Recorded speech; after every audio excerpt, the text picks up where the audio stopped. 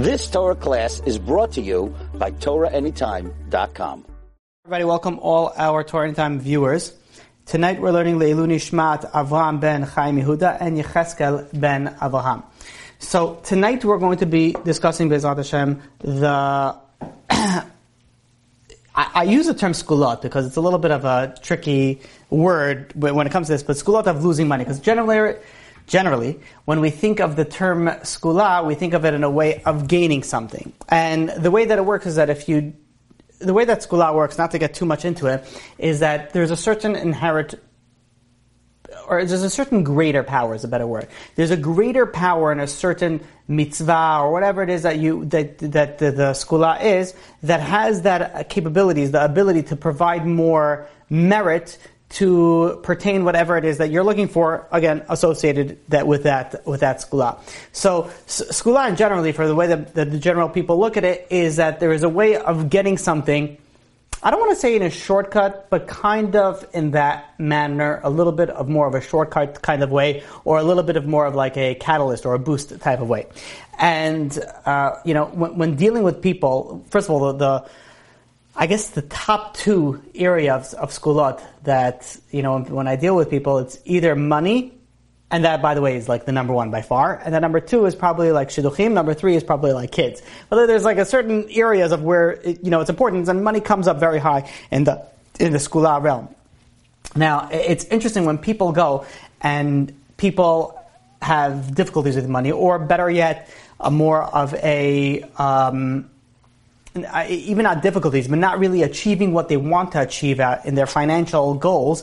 They feel like there's something that's holding them back, and they don't usually associate that with something that's wrong with themselves, but rather what's wrong with the surrounding. A very, very common thing that comes up is that if someone, let's say, is not doing well financially, or panasa, the business is not doing so well, a very common cause that they point to would be evil eye.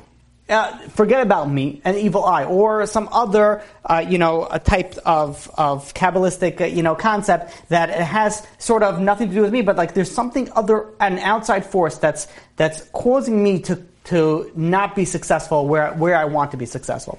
Now, while it can be true, and it can be possible, that should not be the first place to look at. I can't tell you how many times I had these conversations with people, and it's funny because like these people obviously don't listen to my classes because they know where I would go with this if they would be listening to my classes, and that would be like, I have people that come in and they sit to me and they say, okay, fine, Rabbi, I have an evil eye. I'm like, what makes you think I have an evil eye? Just a general idea. When you speak about a certain topic, those are the questions that you get on that topic. So I spoke along 2 or 3 years ago about evil eye, and to this day I still get these questions on the evil eye. So people come over to me and they say, listen, Rabbi, I have an issue. I have the evil eye. I'm like, what makes you think you have an evil eye?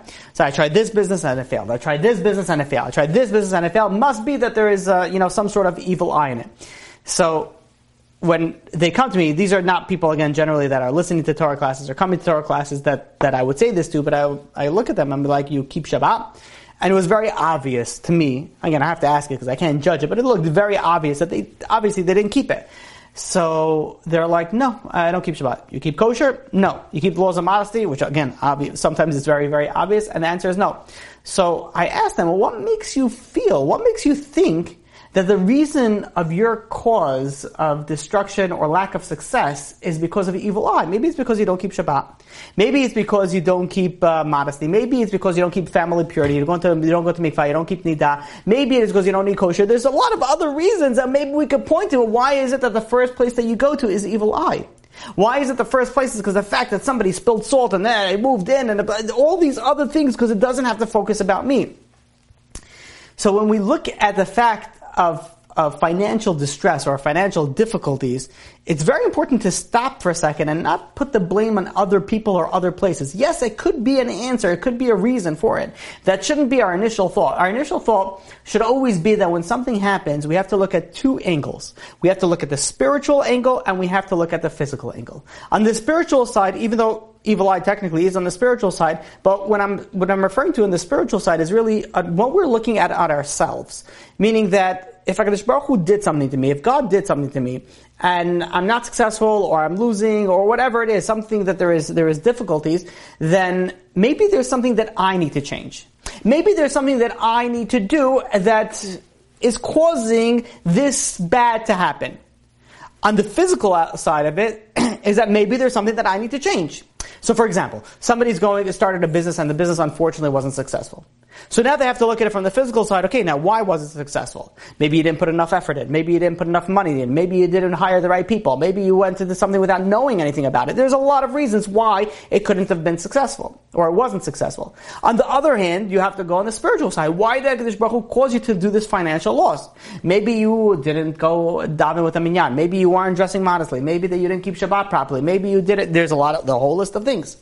So today, B'ezrat Hashem, what I want to go through is the spiritual aspect, the spiritual side of things, of what causes one to go and to have this financial difficulties. Now, before we get into this, we really have to focus on a certain concept, and that doesn't really have to do with this class. It has to do with life in general. That many people feel they don't have a certain blessing in their life. Again, it could be parnasah, and we'll use parnasah as an example, money as an example, because this is the topic of today. But when you think about it, the fact that you don't have the blessing of parnasah, and I'm using that word and as opposed to wealth or anything else, is you feel that you're, in general, let's try to clarify this. In general, the way that people feel they're holding in a financial status is when they compare themselves to others. This is a relative type of feeling. Again, not always, but in many times it is relative. So when you go and you think about it, again, it depends on who you're comparing it to. But if you're comparing it to a very successful movie star, then you're right. Maybe your life isn't as glamorous, as great, as successful, as wealthy, as powerful, and as popular as this star. But if you look, instead of looking at someone in a parallel, time frame, look at somebody from 300 years ago. The way that you're living now greater than the most wealthiest people alive 300 years ago. And dare I say, even the kings of 300 years ago. If you think about it, you're sitting in your home, and you have heating, you have cooling, you have, besides the fact that you have by a flick of a switch, you're able to make your room either hot or cold, but you also have the ability to turn on light with a flick of the switch. You realize that, you ever even think about that? In the olden days, you had to have a candle, and then you had to have oil, you have to have this, and you have to make sure, and then it flickered. Where do you have, if somebody goes and loves light, anybody in the, I'm obsessed with light. Everywhere I have tons of light. And if you think about it, in the olden days, if you want to produce enough light, you would have to light thousands of candles, or thousands of these, jars of these oil candelabras, or these things that you would have to physically refill. Now, with a flick of a switch, not even a flick. Now, if you have Alexa, you have other types of. Probably shouldn't have said that. Now, everybody that has Alexa that is playing this is now listening. But in any case, you go there. You can have, if it's a smart switch, you're able to turn it on. You don't even have to move. You're able to turn on your air conditioner by just a voice recognition, by just saying it. Talk about a king would have to go and be like, okay, fine, my servant, go and light up the room, or go and they were able to. Now you're also able to do that to that level. Even if you don't have a car, you have public transportation, which again, you have heating and cooling inside this transportation. In the old days, they didn't have that. In the old days, they didn't have. If you want to go and fly you want to fly to Israel. So you have to get on a plane, you fly to Israel. Even if you sit on coach, no. Even if you sit in the baggage, in the downstairs, where it's freezing, there's no seats, there's nothing. That's still flying better than the kings used to fly, 300, no, they didn't ever fly. The kings used to travel 300 years ago. They would have to go on the ship, and the ship, forget about turbulence, the ship would constantly be, there was no shocks on the ship. The ship would sway back and forth, and everybody would get seasick. There was no Dramamine. There was nothing that you would be able to go and get rid of the seasickness. There were people that would want to go and travel. Even if you had all the money in the world, you still couldn't travel like you travel the most poorest person today. We have better food, cleaner food, better entertainment. The list goes on and on when you think about it. So when we stop for a second and we feel like we're lacking in parnasah, in wealth, in money, whatever it is, we're lacking because it's the way that we're looking at life. It's the way that we're looking at, look at everybody else. So this guy has a Rolls Royce, and I only have a Lexus. This guy goes and flies in his private jet, and I can only fly in first class. This guy could go and have his own car. I have to go on a bus. Whatever it is, everybody on their own level. But it's all dependent on the way that we look and the way that we observe things. And that's why I want to show you a few things. I really should have. I'm going to show you this board, but try to focus on whatever I'm pointing at. I just wrote it out just to save some time, but I realized this might be more confusing than actually saving some time. So look at something so beautiful. So on this concept on our viewpoint. So looking at this top right corner. So what we see over here, I'm trying to make sure that both cameras are able to see this. When we look at Hebrew, the word for eye is ayin. It's ayin yud nun. That's the eye. When we look at ayin and we take the letters that come right after the letters of ayin, look what we get. So after ayin comes pei, after yud comes chaf, and after nun comes samach. Rearrange, that spells kesef, that spells money. Meaning that the way, what happens, what is somebody that's constantly looking at money? What are they considered? Look at something so beautiful. You take the letters ayin, now I have to write this down. You take the letters ayin, and you rearrange them, they come out spelling ayin, nun, yud, and that is ani, a poor person. Somebody who is constantly going and is constantly focusing on what's only the money, that's someone who's a poor person. Why? Because we know that our sages tell us that ezu ha'ashir, who is somebody who is wealthy, hasamech bechalko, somebody who's happy with what he has. He's not looking at somebody else. He's not looking at the money for somebody else. He's focused on whatever he has, and he's appreciative. And even if somebody goes and is appreciated but is constantly working, we know that there's still a lack in it. There's a midrash in Koheleth Rabbah that says if somebody has 100, what does he want? He wants 200. What's a matayim? He wants 200. He wants double. Why? Because no matter what we have in the financial world, we'll always feel lacking. We'll always feel like we want more. And there's something very beautiful, the way that the word mammon is spelled. So mammon is mem, vav, nun. Now, a letter is mem. But also, the letter mem there's also the spelling of the letter mem. So that is the spelling of the letter mem is mem and endemem. It's sort of like the same. To give you an example, the letter bet. The letter bet, to spell it, is bet, yud, and taf. So here, that is the spelling of the word bet. The spelling of the word mem is mem and mem, the same thing. And there's something very interesting. When you look at the word mammon, mammon in Hebrew means money. In Aramaic, mammon, so the way that you spell it, mammon is all the letters that their spelling is exactly the same letter twice. Mem is mem. Again, mammon, the second mem is mem. Vav, again, is spelled vav, and nun is spelled nun. Meaning that mammon is something that you always have. No matter how much you have, you always feel lacking. You always feel like you don't have enough. So when we look, just as a sort of an introduction to this type of topic, when we feel like we don't have enough, sometimes it's because of our perception. Sometimes it's because of the way that we perceive things and the way that we see things. And if we change a little bit our perspective, we'll see not only how successful we are, but how amazingly blessed we are.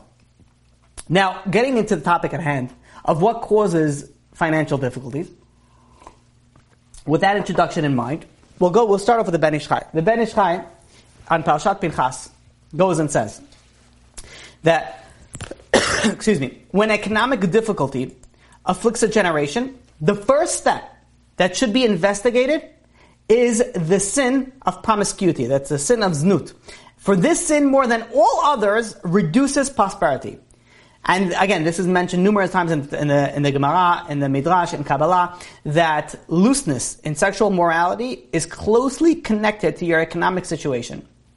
The Gemara in Gittin, page 57a, goes and says that it once happened that a price of grain stood at 40 measures per dinar, a certain value. And the price went up so that a dinar now bought, a coin now bought 1 measure less than it was before. So the Beis Din went, and they investigated, and they found that a father and a son had relations with a married woman on Yom Kippur. So they brought them to trial, and they prosecuted them to the extent that they needed to, and then the price was restored. Says the Ben Ish Chai. The Ben Ish Chai says that it is known that from this story, then there's no sin that damages economic prosperity of the Jewish people as much of the sin of sexual misconduct. This causes more destruction than anything else when it comes to Panasah. The Pasuk in Mishlei, Proverbs, chapter 6, verse 26, it says, Ki biyad isha zonah ad kikar lechem. That it's because a man, the literal translation is, because a man brought a loaf of bread for a zonah, which is literally a harlot. The explanation of this is that an immoral woman damages the kikar lechem, the loaf of bread. And when there's a lack of abundance of prosperity, or whatever it is, a lack of abundance in Panasah, the first thing that needs to be examined is this sin. Because this, more than all other sins, and that's why we put this as number one, decreases prosperity. The Zohar in Parashat Naso, along these lines, goes and says, Rav Chalkia goes and says, that, I'm quoting to you in English, torment will come upon a man who allows his wife to let the hair of her head show. For this, meaning keeping the hair covered, is one of the aspects of modesty, and a woman who lets her hair show in order to appear beautiful causes poverty in her home. Meaning, and by the way, just like I speak to men, and I speak to men, I speak to women, I speak to men, I say, do you want your wife to cover their hair? And they, some obviously are very, very particular about it, others say, I don't mind whether you ask or not. And many times, the reason why they don't mind is they don't realize the importance of it. And men can relate to this, because if you tell a man that if your wife uncovers her hair, that's going to cause a direct result in your loss in your business, that guy is going to make, if he cares about money, which generally 99.9% of men do, they're going to make sure that their woman goes and covers the hair. Women, on the other hand, you go and you say, I don't want to cover my hair. I'm not there yet. So when I get this, depending on the conversation, but if the conversation allows me, I usually say, so what are you doing to get there? Okay, so you're not there yet. And this is not only for covering hair in general, but this is a thing that we could ask, ourselves in general. We're not in a certain level that we want to be. So the question we have to ask ourselves, so what are we doing to get to that level? And unfortunately, the response is nothing really. So you're not listening to classes about covering your hair. You're not reading books about covering your hair. You're not speaking to people about covering your hair. So you know that you want to get there. So what are you waiting for? Like a bolt of lightning to hit you and be like, okay, I got inspired and now I'm going to do it. Like you're waiting for an outside influence. Somebody who goes and waits for outside influence to change their own selves generally do not change themselves. Again, it can't happen, but you think about it like this. You think about a drug addict. That you go to this drug addict and you say, you should really stop. You should go to rehab. And be like, no, I know it's bad and I'm going to stop. So when are you going to stop? You ask them or her. And they say, I stop when I'm up for it. Right now, I'm not really up for it. Someone like that is not really interested in stopping and not really looking inside. If someone's interested in doing something, they do it. And if they're not there yet, then they're actively pursuing a method of trying to get there yet. And if they're not doing that means that they're not going to change. Don't wait for an outside type of inspiration. People don't realize the importance of covering their hair. And when I speak to people about it, sometimes it really gets, I really have to control myself because people are like, no, that's not really for me. I'm like, what does that mean? It's not for you. Since when is it optional? The Torah tells you to do something, and since when is it optional? I'll be like, well, I'll take this. This is not a buffet over here where your smorgasbord will be like, I'll have some of this, not of that, I'm allergic. I'll have some of that, and I'll take some of this, and I'll take some of that. Where are you going that you're choosing? It's not for me? You're not on the level yet? Okay, so then what are you doing to get on the level? So where are you doing it? And if you're not on the level, then let this get you to the level. Because this is in the Zohar. And Parashat Naso, if you want to go look it up, okay, that the Zohar says that if you want to have financial security, this is something that you need. This will cause, the Lashon, its torment will come upon a man. Why would you want that? It causes, the actual also, it finishes off saying that this causes poverty in the home. Why would you want to cause poverty in your home? You would want to go shopping. You would want to be able to sit at home. You would want to be able to go and make sure you pay the mortgage. So listen to what the Torah is telling you. Listen to what it's saying. Cover your hair. The Gemara in Sotah, page 4b, goes and says, Amar Rava, Kol ha'ba'al isha zona lesof mevakesh kikar lechem. The Gemara goes and says, that Rava says, that anybody who engages in relations with a harlot will eventually be reduced to poverty and beg people for a loaf of bread. they will go and it will reduce them to poverty. Meaning that this is all along the same umbrella of sexual impurity. Rabbi Yosef Chaim, the Ben Ish Chai, goes and says in Ben Yoda, and he explains this to be measure for measure, midah keneged midah, and that is that he goes and explains it to do Yosef HaTzadik. Potiphar gave Yosef control over everything except for the bread that he ate. And the pasuk goes, this is a pasuk in Genesis, chapter 39, verse 6. Vayazav kol asher lo biyad Yosef. And Potiphar gave everything in his hands to Yosef. And then the pasuk goes on and says, Ki im alechem asher hu ochel. Except for the bread that he ate. What does that mean, except for the bread that he ate? That's referring to his wife. This is referred to Potiphar, this Potiphar's wife. Meaning everything except for Potiphar's wife. Where Shaykh is wife? Over here it says bread. It doesn't say anything with wife. We learn from here, this refers to the Ben Ish Chai, that wife is called bread. And furthermore, we know that abundance comes to man's house only for the sake of his wife. As the pasuk says in Bereshit in Genesis, chapter 12, verse 16, La'avram heitiv ba'avura. And Avram Avinu, HaKadosh Baruch Hu benefited him for her sake, for his wife's sake.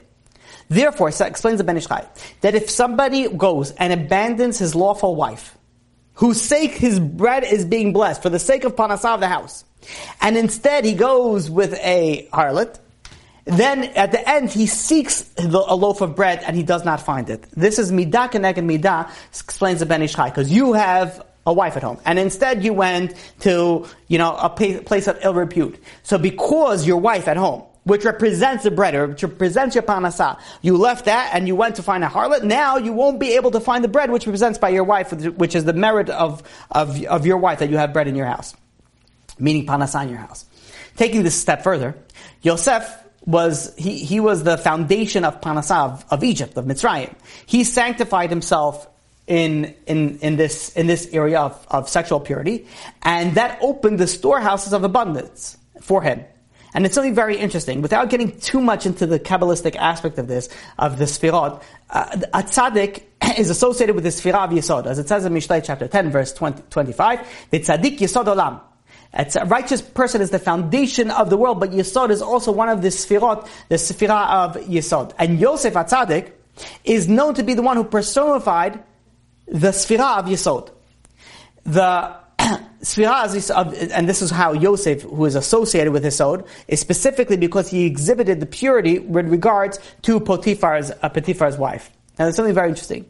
The name Yosef, if we take the name and we do the numerical value, so the numerical value is gematria, so every letter is associated with a number, with a numeric value. So Aleph is 1, Beis is 2, Gimel is 3, so on and so forth.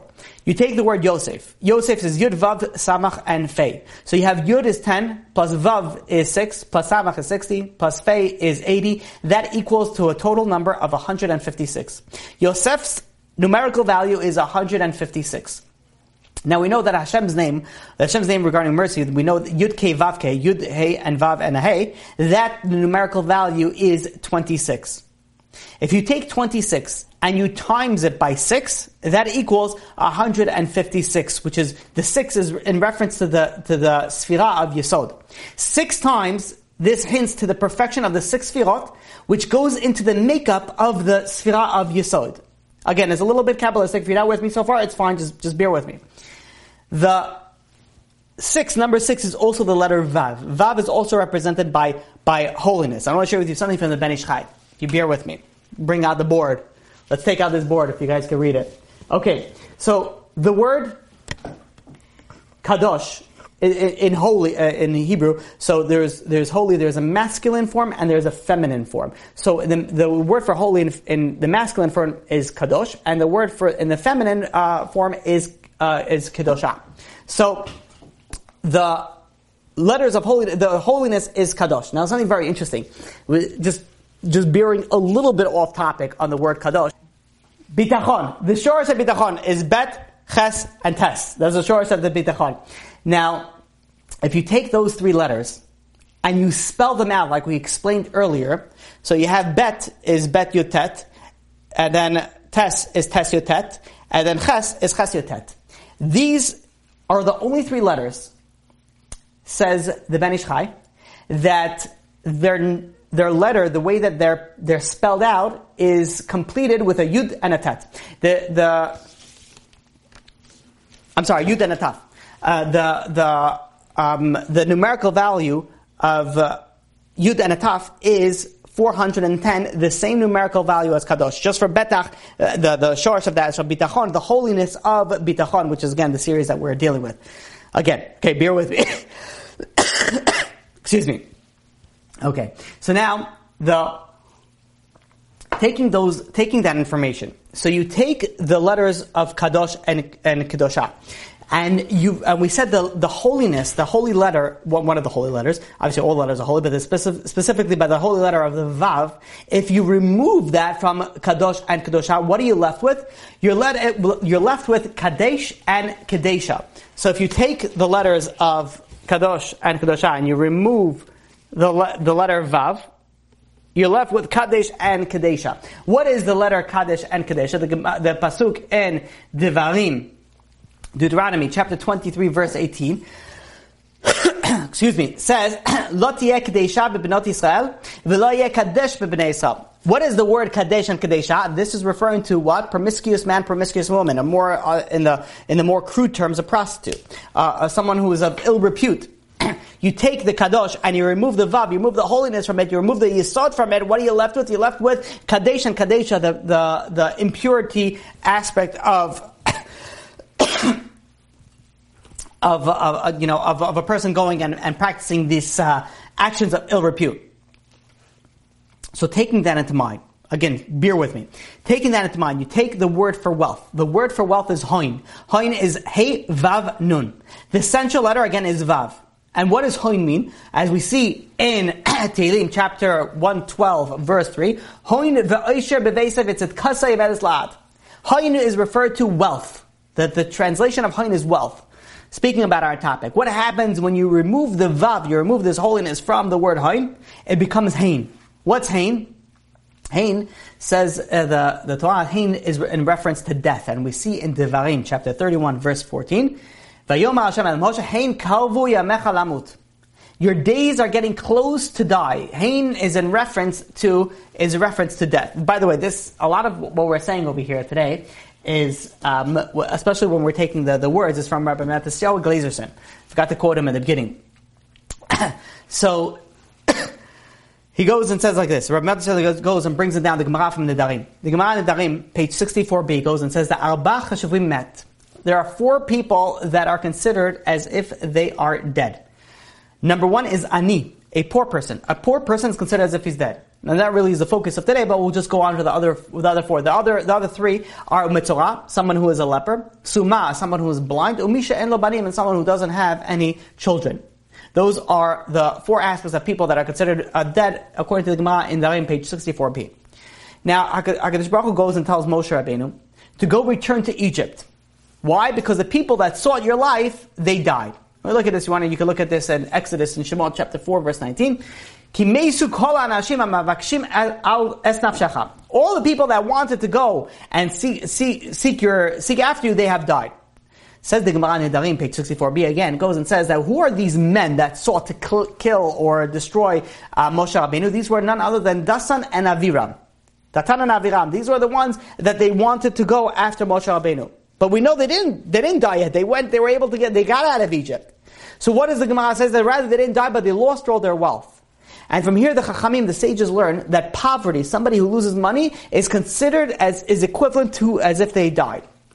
Is equivalent to death. And it's very interesting. The Chavetz Chaim, and it's quoted in Rabbi Chanan Wasserman's Kovetz Ma'amarim, goes and says a pasuk in Amos, chapter 9, verse 10, that's in reference to what will happen in the time of the final redemption, whereby it's reference that all the sinful people shall perish in the final redemption. The Zohar goes and explains that the decree of the sword, meaning death, this changes to the decree of poverty, meaning that poverty will increase during the time of the final redemption. And we see over here something very interesting, that somebody that goes, first of all, let's take a step back. We see over here that Someone who goes and loses money is considered as if they died. And what is the reference of death over here? That's Hain. That is the letters of Hain. What's Hain? That's when you take Hain, when you take wealth, and you remove the Vav, and you remove the power of Kedusha, the power of Yisod, the power of sexual purity, then you are left with death. And what's death? Death is none other than, well, besides one aspect of that, but death is also in here in reference to financial poverty, where you don't have any money. So we see over here the powerful power of being pure in this area of our life. And this goes to all areas, whether it's in modesty, whether it's in wasting seed, whether it's in dressing or the way. There's so many different aspects that all come into here. And one of the biggest skulat, this is the first one of our discussion today, is the skula of losing your money is not being careful in this realm. Not being careful in this realm causes a tremendous lack of success in the financial realm. The Gemara in Avodah Zarah, page 18b, goes and says that one who indulges in leitzanut will sustain a decrease of income. Leitzanut is like sort of a lightheadedness. Now here's something very interesting, and I was thinking, there's a lot of stuff over here that I went, and as I was reviewing this, I was like taking things out, putting things in, because I really tried to simplify this. But, and I hope I didn't lose you until now. But if I did, just bear with me, you'll still get some of it. If I didn't, then amazing. The letter kaf, when you spell it out, it's kuf and pei, or kuf and endefei. Now, there's a positive aspect to the word, and there is a negative aspect to the word. And this generally goes to the majority of the words. So you have the positive aspect to the word kuf is kedusha, which starts with kuf. And the negative side is kof, which means monkey. It's the way that you spell kuf is the same way that you spell monkey. So when you take the letter kof, maybe we should visualize this a little bit. So when you take the letter kaf and you write it out, so it's kuf and endefei. The numerical value of kuf is 100. The numerical value of pei is 80 for the total numerical value of 180. I just realized I was blocking it. Now, when you take a number and something is 10 times that number. This is the gematria realm, so I hope I'm not going to lose you with this. So bear with me. When you take a number and you take 10 times that number, 10 is the number that of completion and perfection. So, for example, if you take the word chai, so word chai is ches and yud, and the numerical value of ches and yud is 18. 10 times that, meaning the perfection of that, is 180. Is the perfection of that. Meaning 10 is the completion of the perfection of the number of whatever it is. So 10 times chai, which is literally the Rabbi Kuf referring to Kedusha over here, is the perfection of the life force. On the negative side of this, you take the word chet. So ches, tes, aleph. This numerical value, so I have 8, 9, and 1, that's 18. You have 18, that's also 18 times 10 is also equal to 180. So we see over here, on the positive side you have chai, you have life. On the negative side you have chet, you have sin. And both of them equal to you times it by the 10, by the maximum sort of it, and you get to the what? You get to 180. So you have over here that by the means of holiness, of kedusha, you're able to build yourself what? The chai, the life. But by the means of avera, of sins, you're able to destroy that life that you have. You're able to destroy that. I hope that you're with me so far. Now, it's something very interesting. The number 180 is also the numerical value of the word leitzan. Leitzan is from the shorosh of leitzanut, of lightheadedness, of mockery. The way that this is explained is that mockery, lightheadedness, is also very, very closely related to sexual misconduct, znut. These things are very, very closely related, and hence the Gemara in Avodah Zarah, page 18b, says that one who indulges in this mockery and this lightheadedness will sustain a decrease of income, because again, this is in the same realm of things. Moving along. The next thing is something very interesting. This is from the Shvilei Pinchas, or Pinchas Frieda. Says the Shvilei Pinchas, quotes of Gemara in Bava Metzia, page 59a. And it says, L'olam yeh. This is really for the men. but women should listen to it, but definitely the men that are listening, please pipe up. If you didn't listen to it until now, well, the truth is, if you didn't listen until now, rewind and listen to it again. But this is something very, very important. And the Gemara in Bava Metzia, page 59a, goes and says, Lo'olam yehei adam zahir, a person should always be very careful, bichvod ishto, in honoring his wife. She'ein bracha mitzuya betoch beito, that a person's blessing is not found inside his house, shel adam, ela bishvil ishto, only because of his wife. Again, the translation of that is that a person must always be careful about honoring his wife, as blessing is found in the home of that a person's house only because of his wife. And this is based off a pasuk in Bereshit, Genesis chapter 12, verse 16. And Avraham benefited her for her sake. Meaning that because of Sarah, Avraham was successful in his financial realms. And therefore, the Gemara goes on and says that Rava told the people of Mechazeh, that goes and says that honor your wife so that you will become rich. And so this is what the Gemara says. Now, if we could ask a daring question, and that is, why? Why is it that if you honor your wife, that is a blessing of panasah, of success, of financial success? Explains the Shvili Pinchas. Why did HaKadosh Baruch Hu, why did God punish Avraham? Why did God punish Adam HaRishon for the sin of the Eitz Hadas by making him work for his living? If we look at Bereshit, chapter 3, verse 19, Adam was cursed from eating the Eitz Hadas with Beze'at Apecha Tochal Lechem. He was cursed for what? For going by the sweat of your brow, by the sweat of your face, now you're going to have to eat bread. But when we look about it, like, why was that curse put in? When you look at it, when HaKadosh Baruch Hu commanded Adam not to eat from the tree, he was only warned of one thing, the penalty of death. As it says in Bereshit, chapter 2, verse 17, that says, Umina Eitz Hadas tov v'ra lo tochal. HaKadosh Baruch Hu is telling Adam HaRishon, don't eat from the tree of good and evil. Ki biyom achalcha mimenu mot tamut. From the day that you're going to eat from it, you're going to die. So, I just see that everybody's having some skipping in that. I apologize. I don't know. I think my internet connection is fine. Yeah, it looks like I'm connected. I don't want to switch connection, but I'll try next time to do a different connection. But I hope it's good, okay, at this point. Going back to the Pasuk in Bereshit goes and says that HaKadosh Baruch Hu went, and HaKadosh Baruch Hu told Adam HaRishon that if you're going to go and if you're going to eat from the tree of good and bad, and you can eat from the Eitz Hadas, your punishment is going to be death. So why is it all of a sudden that Adam did the sin, and now HaKadosh Baruch Hu there was death coming to the world, and now all of a sudden there's a bonus punishment. What's a bonus punishment of going and now punishing Adam HaRishon's livelihood? So it says the Shvili Pinchas that if you look at Bereshit chapter 2 verse 5, where it says that after the trees and the grass and everybody was created, there was no yet trees in the earth. There was no herbs on the earth yet. Why, says Rashi? Because it didn't rain. And Rashi goes and explains, because why didn't it rain yet? Because there was no man to work the soil. There was no man. Why was there no man to work the soil? Ve'in makir betovasam shel geshamim. Meaning, says Rashi, let's try to explain this. When HaKadosh Baruch Hu went and created the world was created and all the vegetation was like under the earth. When it rained, all of a sudden it sprouted for all the vegetation. But why did it have to wait? Why did HaKadosh Baruch Hu have to make it wait till Adam HaRishon was created and then it rained? Says Rashi, because that if nobody would be created, nobody would recognize the benefits of rain, and hence it didn't go and it didn't rain yet.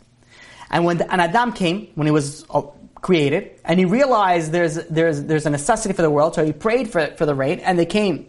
Meaning, says the Shvili Pinchas, that HaKadosh Baruch Hu did not allow the rain to fall unless there was somebody who would recognize and appreciate the rain. And along these lines, the Ramban, in the end of Parashat Bo, goes and says that we have to be careful with the small mitzvah like a big mitzvah. Why?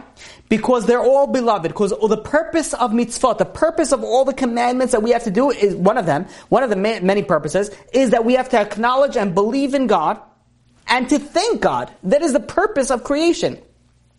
And it's very interesting that we're taking these two ideas, the purpose of creation to thank God and the aspect of rain. In fact, the Torah associates the reward for the observance of mitzvot to rainfall. And the punishment of neglecting the Torah is also, we also see that with withholding of rainfall. And we see this in two places. Number one, in Devarim, chapter 11, verse 13 to verse 14, where it says, I hope this sounds familiar to you, because you should be saying it every single day. This is part of the Shema, where it goes and says that you have to listen to everything that I'm going to say. Everything that I commanded you. And the next pasuk goes, V'nasati metar atzachem bi'ito. I am going to give you rain in your land in its time. And then the meaning that if you listen to God, you will get rain in its time. You will get the rain. And if you don't listen, you don't get it. Look at what it says in Vayikra, chapter 20, in chapter 26, verse 3. If you follow my commandments, my statute, observe my commands, you'll follow all my mitzvot. Then what does the pasuk goes and says? I will give you rain. Meaning we see over here there's a connection between keeping the mitzvot and rain. The observance of mitzvot stems from an obligation to show our gratitude for HaKadosh Baruch Hu, well, one of them, for HaKadosh Baruch Hu taking us, for example, out of Egypt. So, when we observe all the mitzvot, it is clear that we recognize the gratitude of all that HaKadosh Baruch Hu has done for us. And hence, the reward is what? Is for rain. And failure to observe the mitzvot, meaning failure of having gratitude to HaKadosh Baruch Hu, a lack of appreciation, is a lack of rain. And this is why we can see something so beautiful. Oh, this is so beautiful. We look in Gemara and Tanit, page 7a, that the Gemara says something so hard to understand unless you have this concept. And the Gemara goes and says, Gadol Yom HaGashamim Ki Yom Shenitna B'Torah. A day that would, listen to this crazy statement of the Gemara. A day on which rain falls is as momentous as a day in which the Torah was given. Now this question is very, very interesting. Why is it, and I see, by the way, my connection is not stable. I'm going to switch to a different, I'm switching to a different internet, Wi-Fi, so I hope that this is okay. Okay, so the Gemara goes and says that, I just realized I might be connected, so hold on, bear with me. Are you guys still with me? No, I'm skipped out. Okay, I should be back. I tried to switch to a different internet connection, but it didn't work. Okay, whatever it is, we're going to stick to it with whatever we are. I should be back now. So the Gemara goes in Tanit, page 7a, goes and says, Gadol Yom HaGashamim Ki Yom Shenitna B'Torah. A day on which rain falls is as great as a day which the Torah was given. Now the question is, it seems surprising. How could the Gemara say such a thing? A day that the rain is just like the day that the Torah was given? Explains Rav Pinchas Friedman, it goes and says the Torah was given to Yisrael, what? So that they should keep the mitzvot. What was one of the reasons? So that express the gratitude to God. That God goes and provides us. Therefore, that what happens is when we go and we listen to the Torah, and we keep the mitzvot, HaKadosh Baruch Hu provides us in rain. And this is, in return, this is because we're expressing the gratitude. So something so unbelievable here, the greatness of giving of the Torah is realized on the day that it's rain. Because we see over here that just when we're going and we're following the mitzvah, and we have the rain, so we see everything go and plugged in together so beautifully. So going back now to Adam HaRishon. Adam goes and he failed to appreciate the kindness and the favor that HaKadosh Baruch Hu has performed for him. As it says in Bereshit, chapter 3, verse 12. Ha'isha asher natata imadi. The woman that you gave to me, she is the one that went and gave me from the fruit of the tree. HaKadosh Baruch Hu goes over to Adam HaRishon and says, Adam, what happened? Why did you eat from the tree? And Adam's like, oh no, it's not my fault. It's not me, it's the evil eye. Obviously he didn't say the evil eye. He's pointing something on a different area. It's the woman. It's the woman. It's her fault. It's you gave me this woman and she was the one who caused me to sin. So Adam HaRishon was what? He was showing the lack of gratitude of what HaKadosh Baruch Hu gave him an Ezel Kinegdo. HaKadosh Baruch Hu created a wife just for Adam HaRishon. And Adam HaRishon didn't show the gratitude. And we know the purpose of all the mitzvot. One of them is to show the gratitude. And the blessing for that is what? Is parnasah, is rain. And hence, this is why it's not sort of like a punishment, it was sort of a consequence. Adam HaRishon showed a lack of gratitude. You show a lack of gratitude, and then in order to go and get the parnasah, which is associated with gratitude, now you're going to have to go and bezat apech hatoch alechem. And this is why the Gemara goes and it says, you always have to make sure that you honor your wife. Because the blessing of the home is what? Because of the wife. How important it is that you have to honor the wife. Where does it all stem from? It all stems from gratitude. You have to have gratitude. You have to have gratitude. We see over here, besides the fact of the amount of gratitude that one has to have to HaKadosh Baruch Hu over here, we see over here the importance of honoring your spouse, of how important it is to have honor to your spouse. Give honor to your spouse. Look at what HaKadosh Baruch Hu gave to you. Look at what you got. Did you stop for a second and think? Did you stop for a second and appreciate what God has given you? This is what we started off the class where, everybody has so much requests that they want from HaKadosh Baruch Hu. But did you stop for a second and thank HaKadosh Baruch Hu for what you have? We all feel like we're lacking and we want more. And may HaKadosh Baruch Hu give us, Ad Bli Dai, keep on giving us more. But do we stop for a second? Do we use our eye to look at only the kesef? Or do we stop and use our eye and look at HaKadosh Baruch Hu, look up into Shemayim and say, thank you HaKadosh Baruch Hu for all that you're giving, gratitude of all that we have.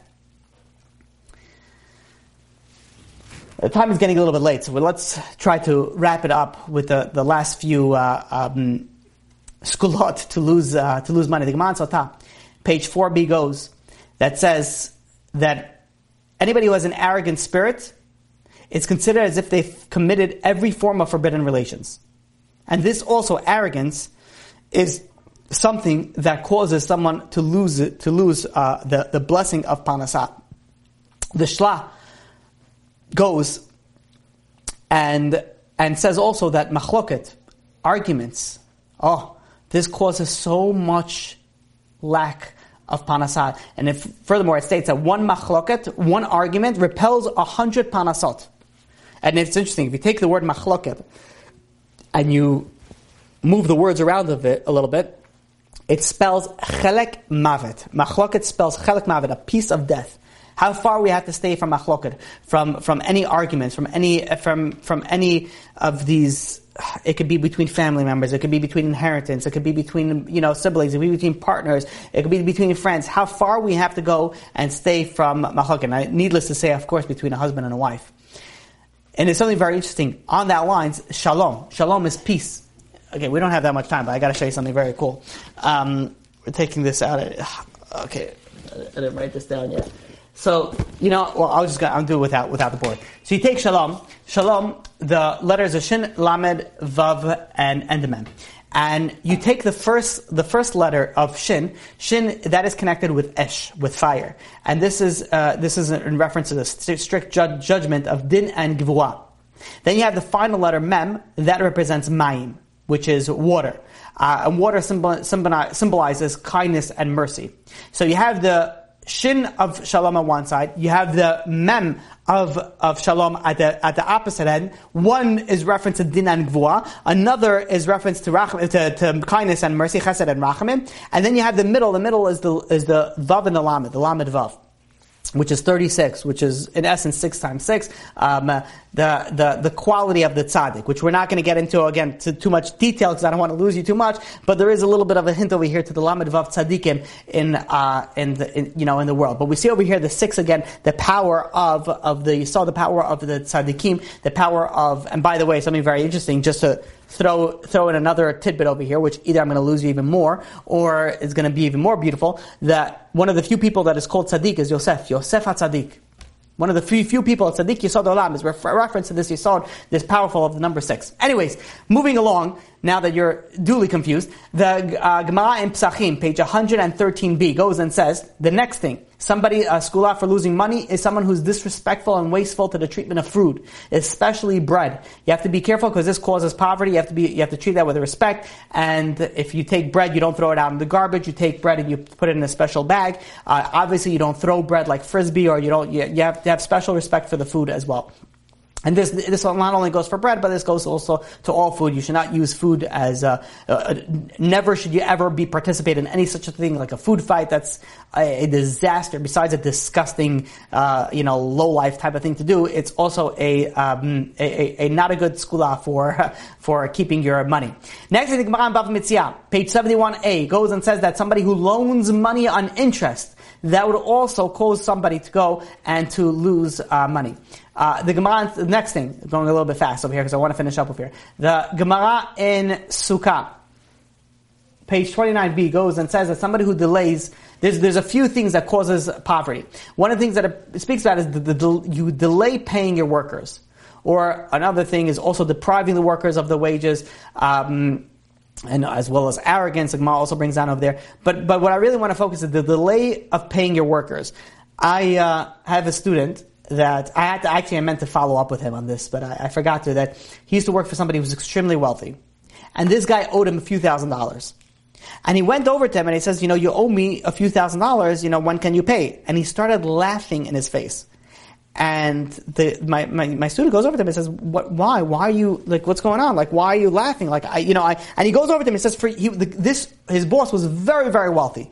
It's not like he needed the money. He had plenty of money. He had it. He doesn't need it. He says, you have the money. Why are you not giving it? Why can't you pay me off? And he's like, this. And he pushes him off from here. The amount of aggravation that he caused him for a few $1,000s, which was nothing. And to this day, I can't understand people that they have the money.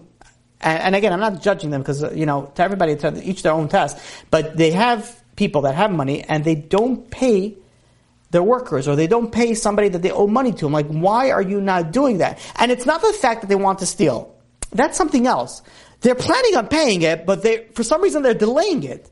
Why would you do that? What would be one reason to even think about doing that? Someone did work for you. You make sure you pay them right away. You don't wait till the next day.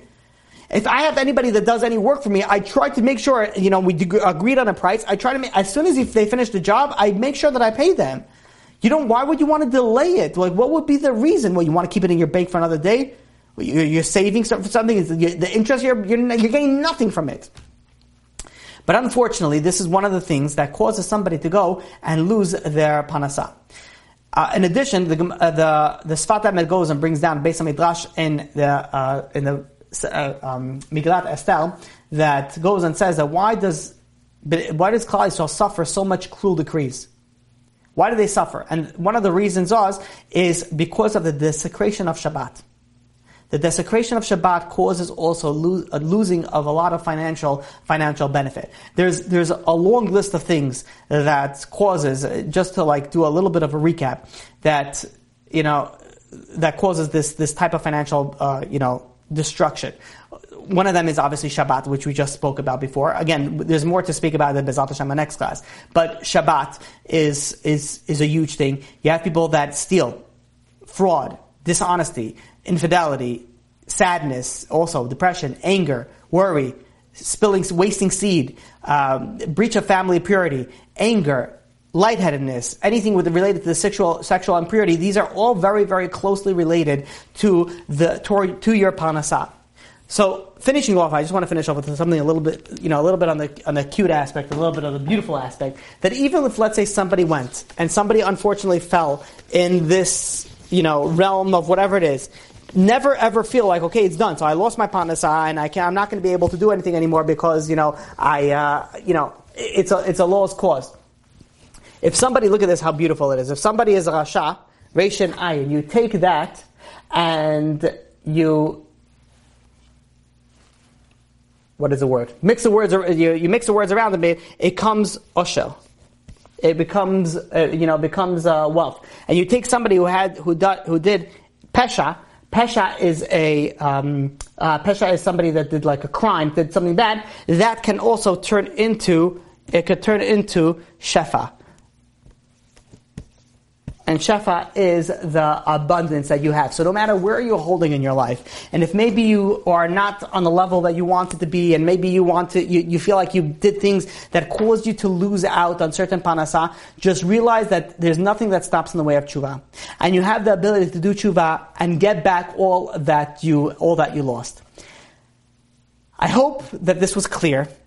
I hope that it came out clear. I really tried to make it clear. It's a little bit of complex topics, but I tried to make it as clear and simple. And again, I took out a lot of things to try to simplify it a little bit. So again, I hope you guys are with me, and I hope you guys understood it. I'll tell you right off the bat, this class And next class, B'ezrat Hashem, is a little bit different than what we usually do. Next class a little bit more, but the next class I'll tell you got to bring a pen and paper because you will have to definitely have to write down those things. With that, we will open up to any questions that anybody has. No questions. I wasn't here for the beginning of class, so I don't know if you spoke about this, but what do you say about wearing very, let's say, brand names around public places where people see them? Does that affect your wealth in any way? I'm sorry, I lost you there a little bit. Maybe my volume is really low. Okay, can you repeat that? I only heard part in public something. Can you please repeat that? Okay, so I wasn't here for the beginning of class. I don't know if you spoke about this, but what did you say about let's say you're wearing brand names out in public, and there are people that obviously can't afford that. Oh. Is that will that affect your wealth in any way? So your question is actually very interesting. Your question is, what about wearing brand name clothes in public, and people would feel like they're not on, they can't afford it? Is that where you're going?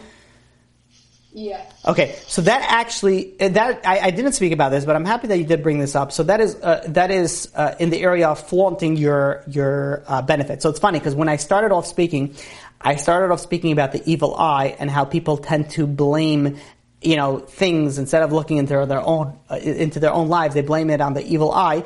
But in essence, that could be, and I did mention it, that could be a cause. So what happens is if somebody flaunts their blessings to other people, then that could cause a loss of financial thing through an evil eye, because that is an actual, an accurate, an outcome. That if somebody goes and let's say let's make it a little bit more of a clear example. Lives in a neighborhood where people don't have much money and people are struggling to get by, and they drive in their bright red Ferrari with a blown out muffler or whatever it's called when they drill holes in a muffler that they wake up the dead people as they drive past by. So everybody should go and see them and look at them and see what they have, and they dress in this very ostentatious type of things.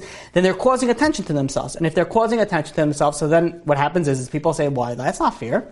How come he has it and I don't? How come she's able to have that and I don't?" So you have over here where you can open up your blessings to an evil eye, where people are going and you're flaunting your blessings, which is also something we shouldn't be doing. You're flaunting your blessing, and that causes other people to look at you and start putting the judgment on you on Shemaim, saying, "Why do they have it and I don't?" And then what happens? What's an evil eye? An evil eye is they start opening up the books in Shemaim in heaven and say, "Right, why do they have it? How come this person does have a red Ferrari and this person doesn't? Do they deserve it?" And nobody wants their books opened up. Nobody wants to be audited. Not in this world, not in the next world. Even if you're 100% kosher, you want to stay away from that. So that's a good point. Thank you for bringing that up. Yes, that can be also a cause. I just brought in a few of the main causes, but there's definitely more, and that's definitely one of them.